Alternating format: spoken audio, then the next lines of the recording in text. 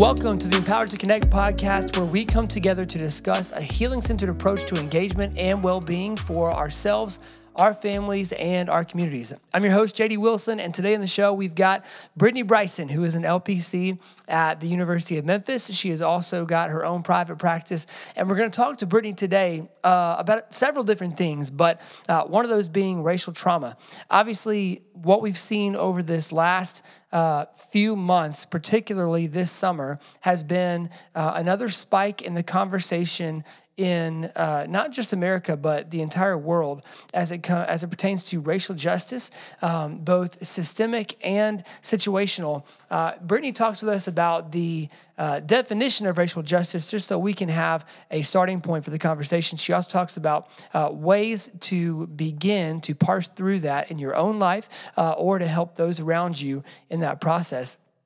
One of the most helpful parts of this conversation is obviously the awareness.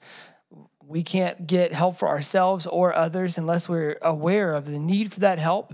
And we can't be aware of the need for that help unless we're aware of the warning signs and the symptoms of a need for help. And so in a time in America where this conversation is happening more and more and needs to be happening more and more, we felt like it was a great time to have Brittany on as a guest. She's really great. You're going to love her. And we're also going to talk a little bit about an election season coming up. And don't worry, we are not going to endorse a candidate. We're not going to be partisan in this podcast. What we are going to do, though, is talk about the need for civil discourse and then even starting points for doing that. Obviously, with working on a college campus, Brittany is at the epicenter of oftentimes a lot of strife and a lot of controversy and a lot of hard conversations around both politics, justice, and just controversy in general. And so at a place, college campuses, that typically tend to be very fiery and passionate, she is helping to kind of lead the charge in how to have civil discourse, how to be able to have conversations that aren't going to be steeped in emotion, but can actually preserve relationships even amongst disagreements. And so it's a really great conversation with Brittany today. You're not going to want to miss it. And stick around at the end. We've got some important information about upcoming shows and a series that we're very excited about. So enjoy this now, our interview today with Brittany Bryson. All right, we're back with Brittany Bryson, LPC at the University of Memphis, and at her private practice as well. No big deal, just a little bit of overachieving there, right? So Brittany, let's kind of pick up here. So obviously, you working with college students, working with folks in, I guess, like millennial Gen Y kind of generation during this time in history is a monumental task, right? Yeah. So you've got students of color, international students, majority culture students, coming from all different places, all different backgrounds, all different stories during a global pandemic. And what is really going to be marked in history as a turning point in the conversation about race and injustice in our country. And so I'm wondering, in your experience so far, I know the school year is young, obviously, but in this season of COVID and justice conversations, do you, what has been your observation in terms of the racial trauma that some of your clients have endured, and maybe even you yourself, having been a Memphian and African-American and having grown up in this city as it's evolved and changed? I wonder what your thoughts might be on racial trauma and just for those of us who are not familiar with that term or with the origins of it, can you kind of talk through some of that with us? Absolutely. So we can start in maybe probably different places, but we'll start with what is racial trauma, just to get a broad definition. So it's a cumulative effect on someone's mental and physical health in connection to racist experiences or racism in general. This affects people of color in various different ways when they either directly or indirectly come in contact with an event that was spurred by a racist act. So they could experience it themselves or see it on TV. And that effect can impact their day-to-day life. And it looks very much like PTSD.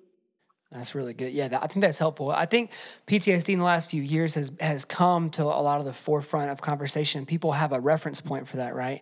Hmm. And I mean, Hmm. I guess clinically, the definitions are probably hand in hand, right? They are very similar. So we look at PTSD as symptoms of increased anxiety, hypervigilance. We're wanting to avoid certain places, people, places, and things. We have intrusive thoughts. We have low self esteem. We have effects to our sleeping, our eating. Literally every part of your being in your day is impacted sometimes by these events or people or things that are happening around you. And it can get in the way of school, work, family relationships, even things that your goals you had for yourself can be impacted just by simply whether it's watching a video or going to the store and being watched over. Being specifically on a college campus, I do kind of want to call attention to, although we're talking more about racial trauma, this is not something new at all.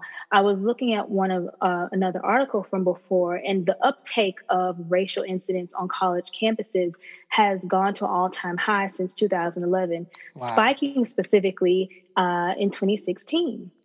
Interesting. Well, actually, not Normally it does. not interesting. Uh-huh. Like predictable. Uh-huh. Yeah. Yeah. Spiking sometimes during election years. And of course, higher education has been a point of sometimes societal change and Yeah. Yeah. progress towards the future. So there are a lot of people coming to these universities and they clash because they feel so strong in their perspective and feel educated and have these ideas. They immediately go against one another. Higher education also is a place where we would want academic freedom so these conversations could be held, but I think we are still challenged to sometimes have them safely and respectably amongst each other. Yeah, let's talk about that for a second. So, from I Hmm. guess from both the psychological standpoint and just from your experience, having kind of observed this over the last few years, uh, that is a massive need Hmm. in terms of education right now. And I know that myself, like I've been asked this a lot. I work with college students as well Hmm. on the side. And one of the biggest questions that I've gotten lately, and I'm sure yours is the same, is how do I even approach these conversations with dignity and respect Yeah. when there is such vitriol in the world? Do you have kind of some pointers or some like starting points for ways that we can have civil discussions where we're not being dismissive of each other, but we're also not just kind of laying down and just sort of letting people walk over us in conversation? What would you say to those thoughts? So I say it depends on what role you're in, right? So are you the speaker or are you the listener?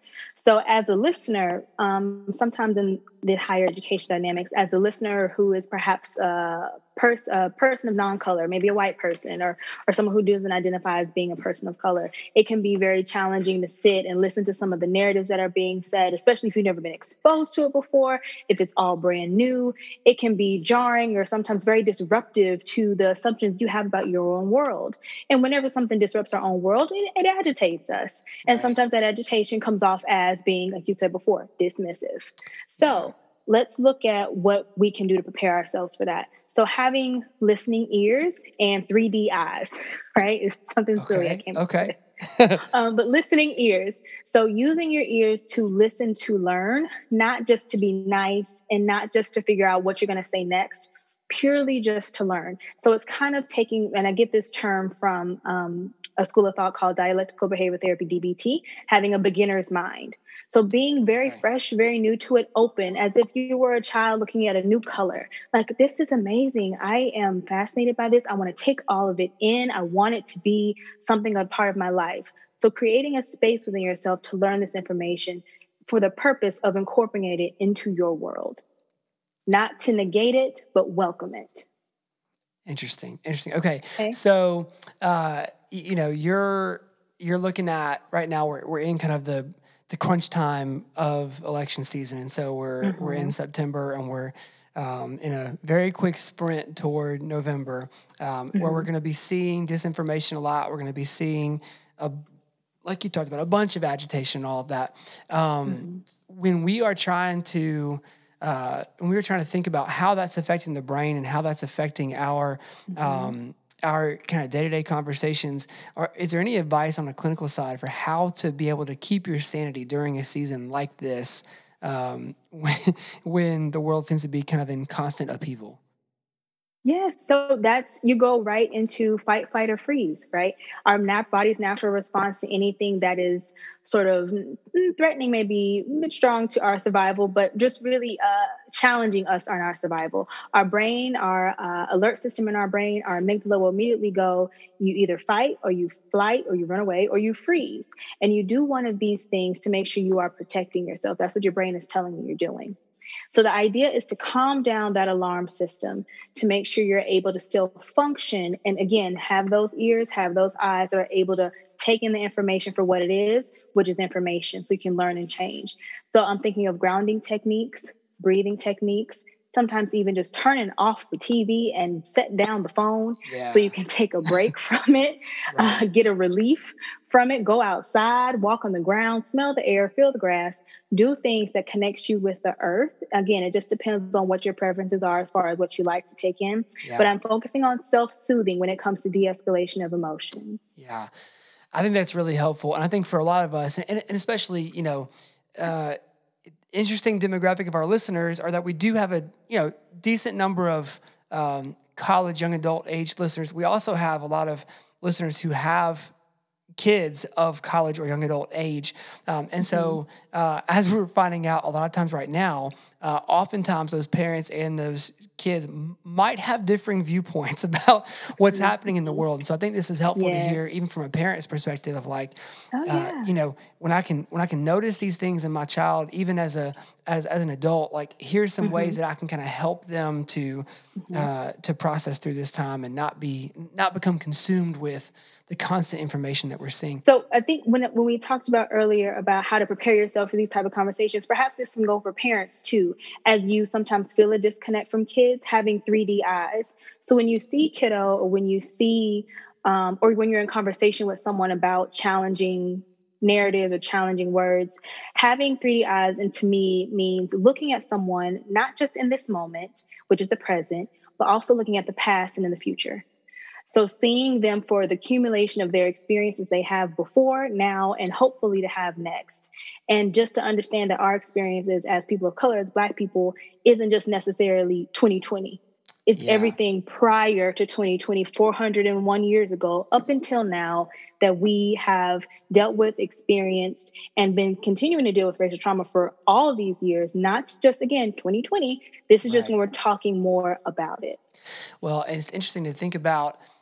We talk about racial trauma, we talk about political activity and activism and Mm-hmm. protest on college campuses, and Mm-hmm. all of us can immediately conjure images from the 1960s, from Mm-hmm. 1915s and 20s and 30s, from the 1850s, 1860s, and so I think we can very easily think through it from a historical perspective. These conversations have been going on for a long time, and I'll Yeah. speak from a you know white suburban viewpoint, which is how I grew up. And there's Hmm. nothing wrong with that. I was born No. into a family in the suburbs, and that's totally fine. I can't do anything to have changed that, nor would I want to, Right. right? Because it shaped my perspective and who I am. So, what has been helpful for me then, someone who did not grow up in sort of a cyclical racial trauma that was being kind of handed down generationally, Hmm. I didn't believe a lot of what I would hear purely because it so contradicted the stories Hmm.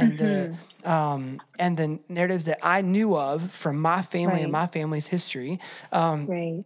And so, what has been helpful has been hearing other people's stories. And we talked before we started recording today about how it's really easy to dismiss one person's viewpoint, but when the viewpoints of all the people of a certain demographic that you talk to ring of the Hmm. exact same tones, it then starts to help to sink in like, oh, I think there is something here, right? And so I Right. know Right. for me, those viewpoints are difficult to change because it's hard to unlearn what we've been taught by Yes. experience. And so one of the most helpful things for us, honestly, has just been having not just reading the books, not just listening to the lectures, but having friends who are different than Hmm. us to share their Yes. experiences. Because when I see George Floyd, when I see Jacob Blake, when I see these stories of Black men who have lost their lives or been life alteringly maimed by injustice, I I immediately am not just thinking of my story or my upbringing because it doesn't connect Right. in that way, right? I now think of my son. I now think of our friends. I now think of, friends, colleagues, coworkers of mine who fit that same profile, and it Yeah. changes completely the way that I see these things, right? Yes. So it is incredibly, it's incredibly helpful to have those peer relationships, peer conversations.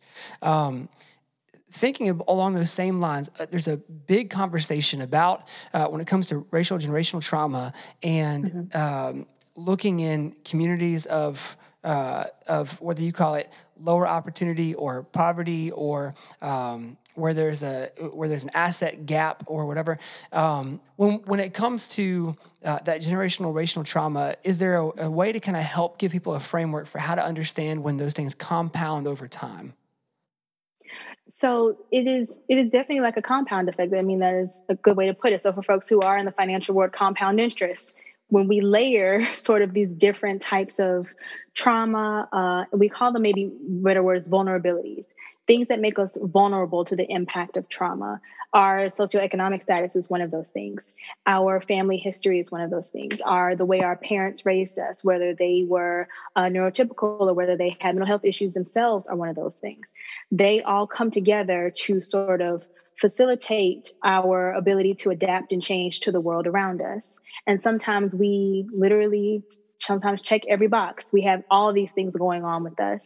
And that just presents even more challenges for us, especially if we're in underrepresented, low SES, like you said, however we want to describe it, coming from these kinds of neighborhoods. So I get it that not only Black people are poor, all kinds of minorities and folks are. I understand that.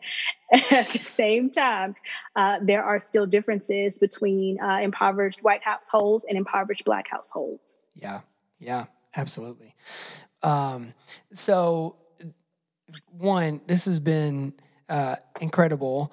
Just getting to talk and hear your perspective. I think a lot of times when we hear folks who are licensed counselors in a space on a university campus, it's oftentimes folks who have been in that position for 15, 20, 30 years. And so I feel like your perspective is really helpful, being a little bit closer in age to your students and being able to relate Yes. a little more closely. Last question here. When one of the consensuses of how do we move forward, what's the best way to kind of eliminate racism, which if we examine human nature, we're not going to eliminate racism, right? But Yeah. what are the ways that we move forward as a multicultural society in a healthy manner? There's all this talk of relationships. Well, we got to build better relationships, and we got to have people on both sides, both different opposing viewpoints, understanding each other and working together. Maybe from both perspectives, if you're a person of color walking through this time in history, and the thought of beginning to build bridges with majority culture folks or those who may appear hostile toward you or toward your people of your ethnicity, culture, background, if that's a scary thought, and vice versa for majority culture people to confront a very ugly past and history of which you might not have had firsthand effect in, but you do have the opportunity to project change in the future. What are some of the starting points for those relationships, and how can people begin those conversations, maybe from both perspectives? What would be your thoughts there? So I have a little bit quick story to lead into this. So this past summer, right after George Floyd happened, and we're having more and more deaths of our Black men, and we're revisiting some other ones. Other ones came back up to reinvestigate. Breonna Taylor was happening, things of that nature. Around July, I got pulled over in my little part of town, and it was by a white police officer, two white male police officers. And when I saw the blue lights, let me even rewind back for that. I saw them behind me, and I wasn't speeding. I wasn't doing anything. I was just driving. So as I was driving, I kept thinking to myself, here we go. My heart's starting to racing. We're going back to that vicarious trauma, right? I had seen the videos. I had seen everything. My heart was racing. I'm shaking. I'm nervous. Right. I'm already on the phone with my husband. I'm like, they're behind me. So just in case, stay on the phone, and Right. I'm driving. All of a sudden, as soon as I get to the light, they didn't put their lights on at that point. I'm thinking, okay, they're going to leave me alone, whatever. As soon as the light turns green, there they go. Blue lights are coming. So instantly, I freeze a little bit. Now, this is also me. In police situations, I'm never one to be like, oh, I know exactly what to do. I'm just going to pull over in a safe space. I stop wherever I am in that street. People are coming, people not coming. I stop in the middle of that streop. Throw your keys out the window and throw the keys out the window. I'm just in the middle of the street and hands up, we're done. So when they walk up to the car, of course he comes over and he's like, can you pull over into the to the driveway so we can be off the street? And I was like, oh, okay, yes, okay, sure. I pull over, I start bawling. I am crying. I am fearful because again, I wasn't speeding. My tags are up to date. What did I do? And I think what caused me the most fear was that it was two white men on either side of my car, and I was the only one in my vehicle. So I was trying to figure out what is all this? All just to tell me that my taillight was out. Yeah. So I was just kind of curious as to why we need this much presence to tell me my taillight is out. And by the time he got my license and come back and noticed that I was distressed, he leaned in and he goes, look, I'm sorry. You're safe. I promise you're safe. I just wanted to make sure that you knew that your taillight was out. I apologize. And he tried to be as compassionate as he could in the moment. Yeah. I do not think I was in the place to receive it just then, but later after I processed it, not just yet. Just, I need a minute. I'm sorry. Just give me a minute. Let me be. But after I reflected on it, I did reflect and understand that no, he did not use any excessive force. No, he did not speak any rude words to me. Yeah. No, he did not impose anything on me. He didn't ask me to move, get out of the car. He didn't ask me to do anything actually at all besides my license. Right. And I appreciate that. Yeah. At the same time, just their sheer presence brought that on for me. Well, and I think, first of all, thank you for sharing that, because it's not easy to share hard experiences with so many people, right, in public. I think about how minds change over time, right? And how minds change over time is a repeated set of similar experiences that help you to change your formation of truth. And so I think of, one, I wish we knew names of the officers to be able to shout them out, right? And just to say, like, look, and we know everyone who is engaging in these conversations, no one thinks the totality of every human police officer on earth is there for the wrong purposes or for wrong reasons. However, anyone who studies history at all knows there is great reason to be traumatized. Even your own stories of prior experiences, or just thinking back a few summers to Sandra Bland's experience, where it's the exact same reason for being pulled over, and it leads, So I think there's a compassion needed, and the officers showed exactly the right demeanor to show compassion, to assure you were safe, to explain he just wanted you to tell. And maybe he's thinking of, I can't trust everyone in our own department, so I want to make sure I tell you your light's out so that to get it. So it's an impossible job in this season to do anyways, with so much heightened attention. Like, I think we know that it leads for society and for those in the police force, you're almost at an impossible place, right? So I think the way forward, one, it's good to share stories like this just to know, like, I can say now I have had a positive experience where it didn't end in another, experience on the pile of trauma, right? But to also be able to share these stories it's so shocking that was a great experience for you, because that's not typically been your experiences, right? And so for people to understand that and be able to give grace and compassion and empathy, knowing that was one of, I've gotten pulled over a lot. I was a terrible driver as a teenager. And honestly, several times doing things so stupid that teenagers do that I was just by my sheer nature of the way I look and the part of town I was in doing said stupid things, that I had no reason to have heart racing, whatever, other than my dad is going to murder me if I bring home a Well, ticket, right? Like yeah, I wasn't yeah. worried about anything on the officer's side. Purely just Right, worried right, about I might, be grounded from the car. I might have to pay this ticket, and it might, take all my summer money away or whatever. Like I might right, lose my right. license. I was only thinking about the legal consequences because I never expected to be in a worst case scenario with a bad Right. officer. And I've A life had or death scenario. 100%. And of the, I mean, maybe 20 times I've been pulled over in my Mm-hmm. driving life. I've had one experience where I was fuming afterward, where I never got a good Mm. reason for why I was pulled over.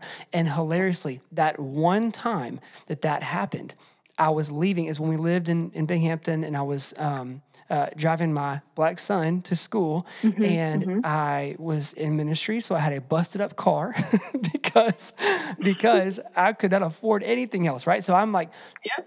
I'm pulling off of a notorious drug corner in a car that looked like it had had a few, run-ins with trees, baseball bats, whatever. Like Sure. driving a busted up car with a little black kid in the back seat. And Yeah. it didn't make sense to this officer why a young white guy would be pulling out in this situation. And I got followed for about a mile and a half, pulled over. The worst part of this is it's my son's star student day at school. So I was trying to leave a few minutes Oh early to go get him donuts to take to his class. no. Yeah. Instead, he's checking in late. He misses the special treat that morning as part of it. And worst of all, I mean, I'm fuming after we get pulled over Yes. because Yes. the only thing that was asked was just, so what were we doing back there in that corner, back there Living in my life. and I said, that's where I live. He said, looks at my license to verify. Well, Wow. this is whatever street you were on, this street. And I said, well, yes, that street connects to my street, and this is the way I drive my son to school. And he says, son, and looks back in the back seat, which of course I think most Yeah. adoptive parents have had those experiences where Had that moment. and you're just Mm-hmm. and I'm an adult and can handle those Right. conversations. My, at the time, 6-year-old does not need Oh. another notch in the belt of, oh, you don't belong in this situation, right? So Yes. all that said, that's a terrible experience. It traumatized him, probably lowercase t traumatized me. If anything, just made me furious, right? And Yeah. what I see in the back end now is Mm-hmm. being able to look and go, 1 out of 20 getting bad. 1 out of 20 Gotcha. getting bad. Yeah. I Yeah. can live with that one experience, if nothing else, to now have a little tiny little taste of empathy to understand, like, Yeah. it does. It's awful to get pulled over without It reason, is. without cause. And so, Yeah. And I think too, we even with your story too, JD, that kind of goes back to what we as people of color to do to work towards each other, people of color, not people of color. One thing we have to do is with your son, probably in that moment, I'm sure you guys process that some way, somehow later, or maybe even revisit it now, right, is right. healing and trust. How do we foster healing and trust within ourselves and therefore be able to have healing and trust within our meso and micro organizations and environments we have around us? Yeah. So doing that on a micro level with us, with each other, and then able to do that with the world around us. And as far as people, non-people of color who are meeting us in the middle somewhere, developing that compassion, developing that education and understanding, whether it is from your books, your media, your exposure. You mentioned it earlier. I think that's the biggest changing factor when it comes to understanding this, that there are different narratives in yours, is exposure. Get friends, be around people, join groups that look different from you, have diverse experiences. And as far as police officers, I've always been very curious what their training looks like, just in general, to be a police officer. And there's sometimes not even race training or diversity training, diversity when it comes to mental health. There was a recent story about a young man who had autism that was shot because his mom was fearful, and he was having an episode, and it was hard for her to get reestablish control over the situation. So she called for help, and they showed up and they shot her son. Yeah.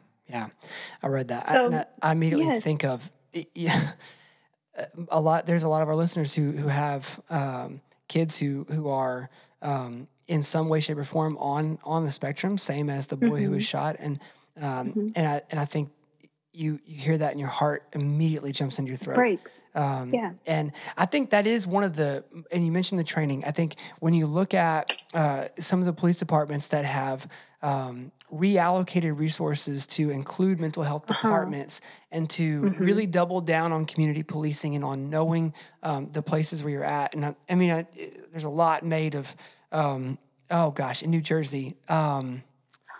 I forgot the name of the town. So, anyways, there's been a lot made of some of the police departments that have done that, and I think that is probably on the horizon for us. I think that's what will come out of these discussions is as the reform conversations happen.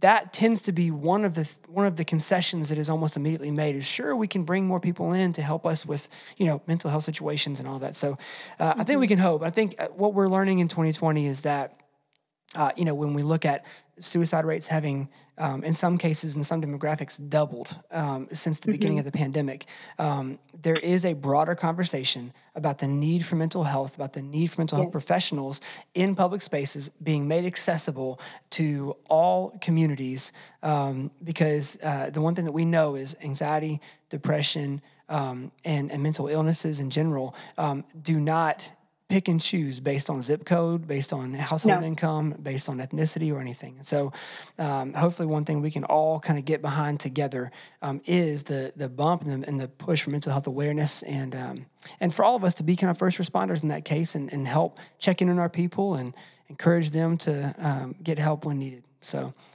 2020 has definitely been, for at least at this point, everyone starts off the year, this is the year of prosperity, all this stuff. This is the year for me, humility and humanity. We really have to humanize each other, and we have been humbled by everything that has gone on around us. Yeah. Well, my hope has been that the resilience is being built in us right now, that we can have some semblance of an awareness of that as it's happening, so that we can build a little bit of gratitude and thankfulness.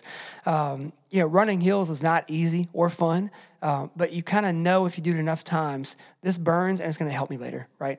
So I'm hopeful that all of us who are really going through it right now, as we're aware of that, we can also be aware of the strength and the muscle that's being built in us to be able to have that slapback power you talked about, and to have some resilience, coming out of this, so that hopefully, 2021 can be our year. Oh, please.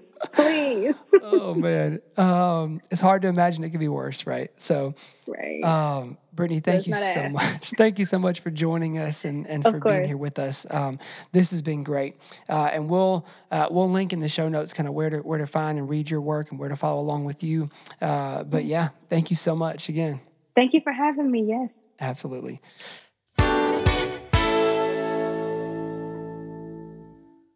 Well, that's going to do it for us today on the Empowered to Connect podcast. I want to let you know about an important series we have coming up. We know that a lot of you who are listening today are either parents of or caregivers of or loved ones of those who have either chosen to foster or adopt transracially. And so the conversation about transracial adoption and transracial fostering and really caregiving for those of a different ethnicity than yourselves is one that's been going on for a long time, but we wanted to do a series particularly focused on the nuances of that. And so we have got some awesome guests lined up that you're going to love.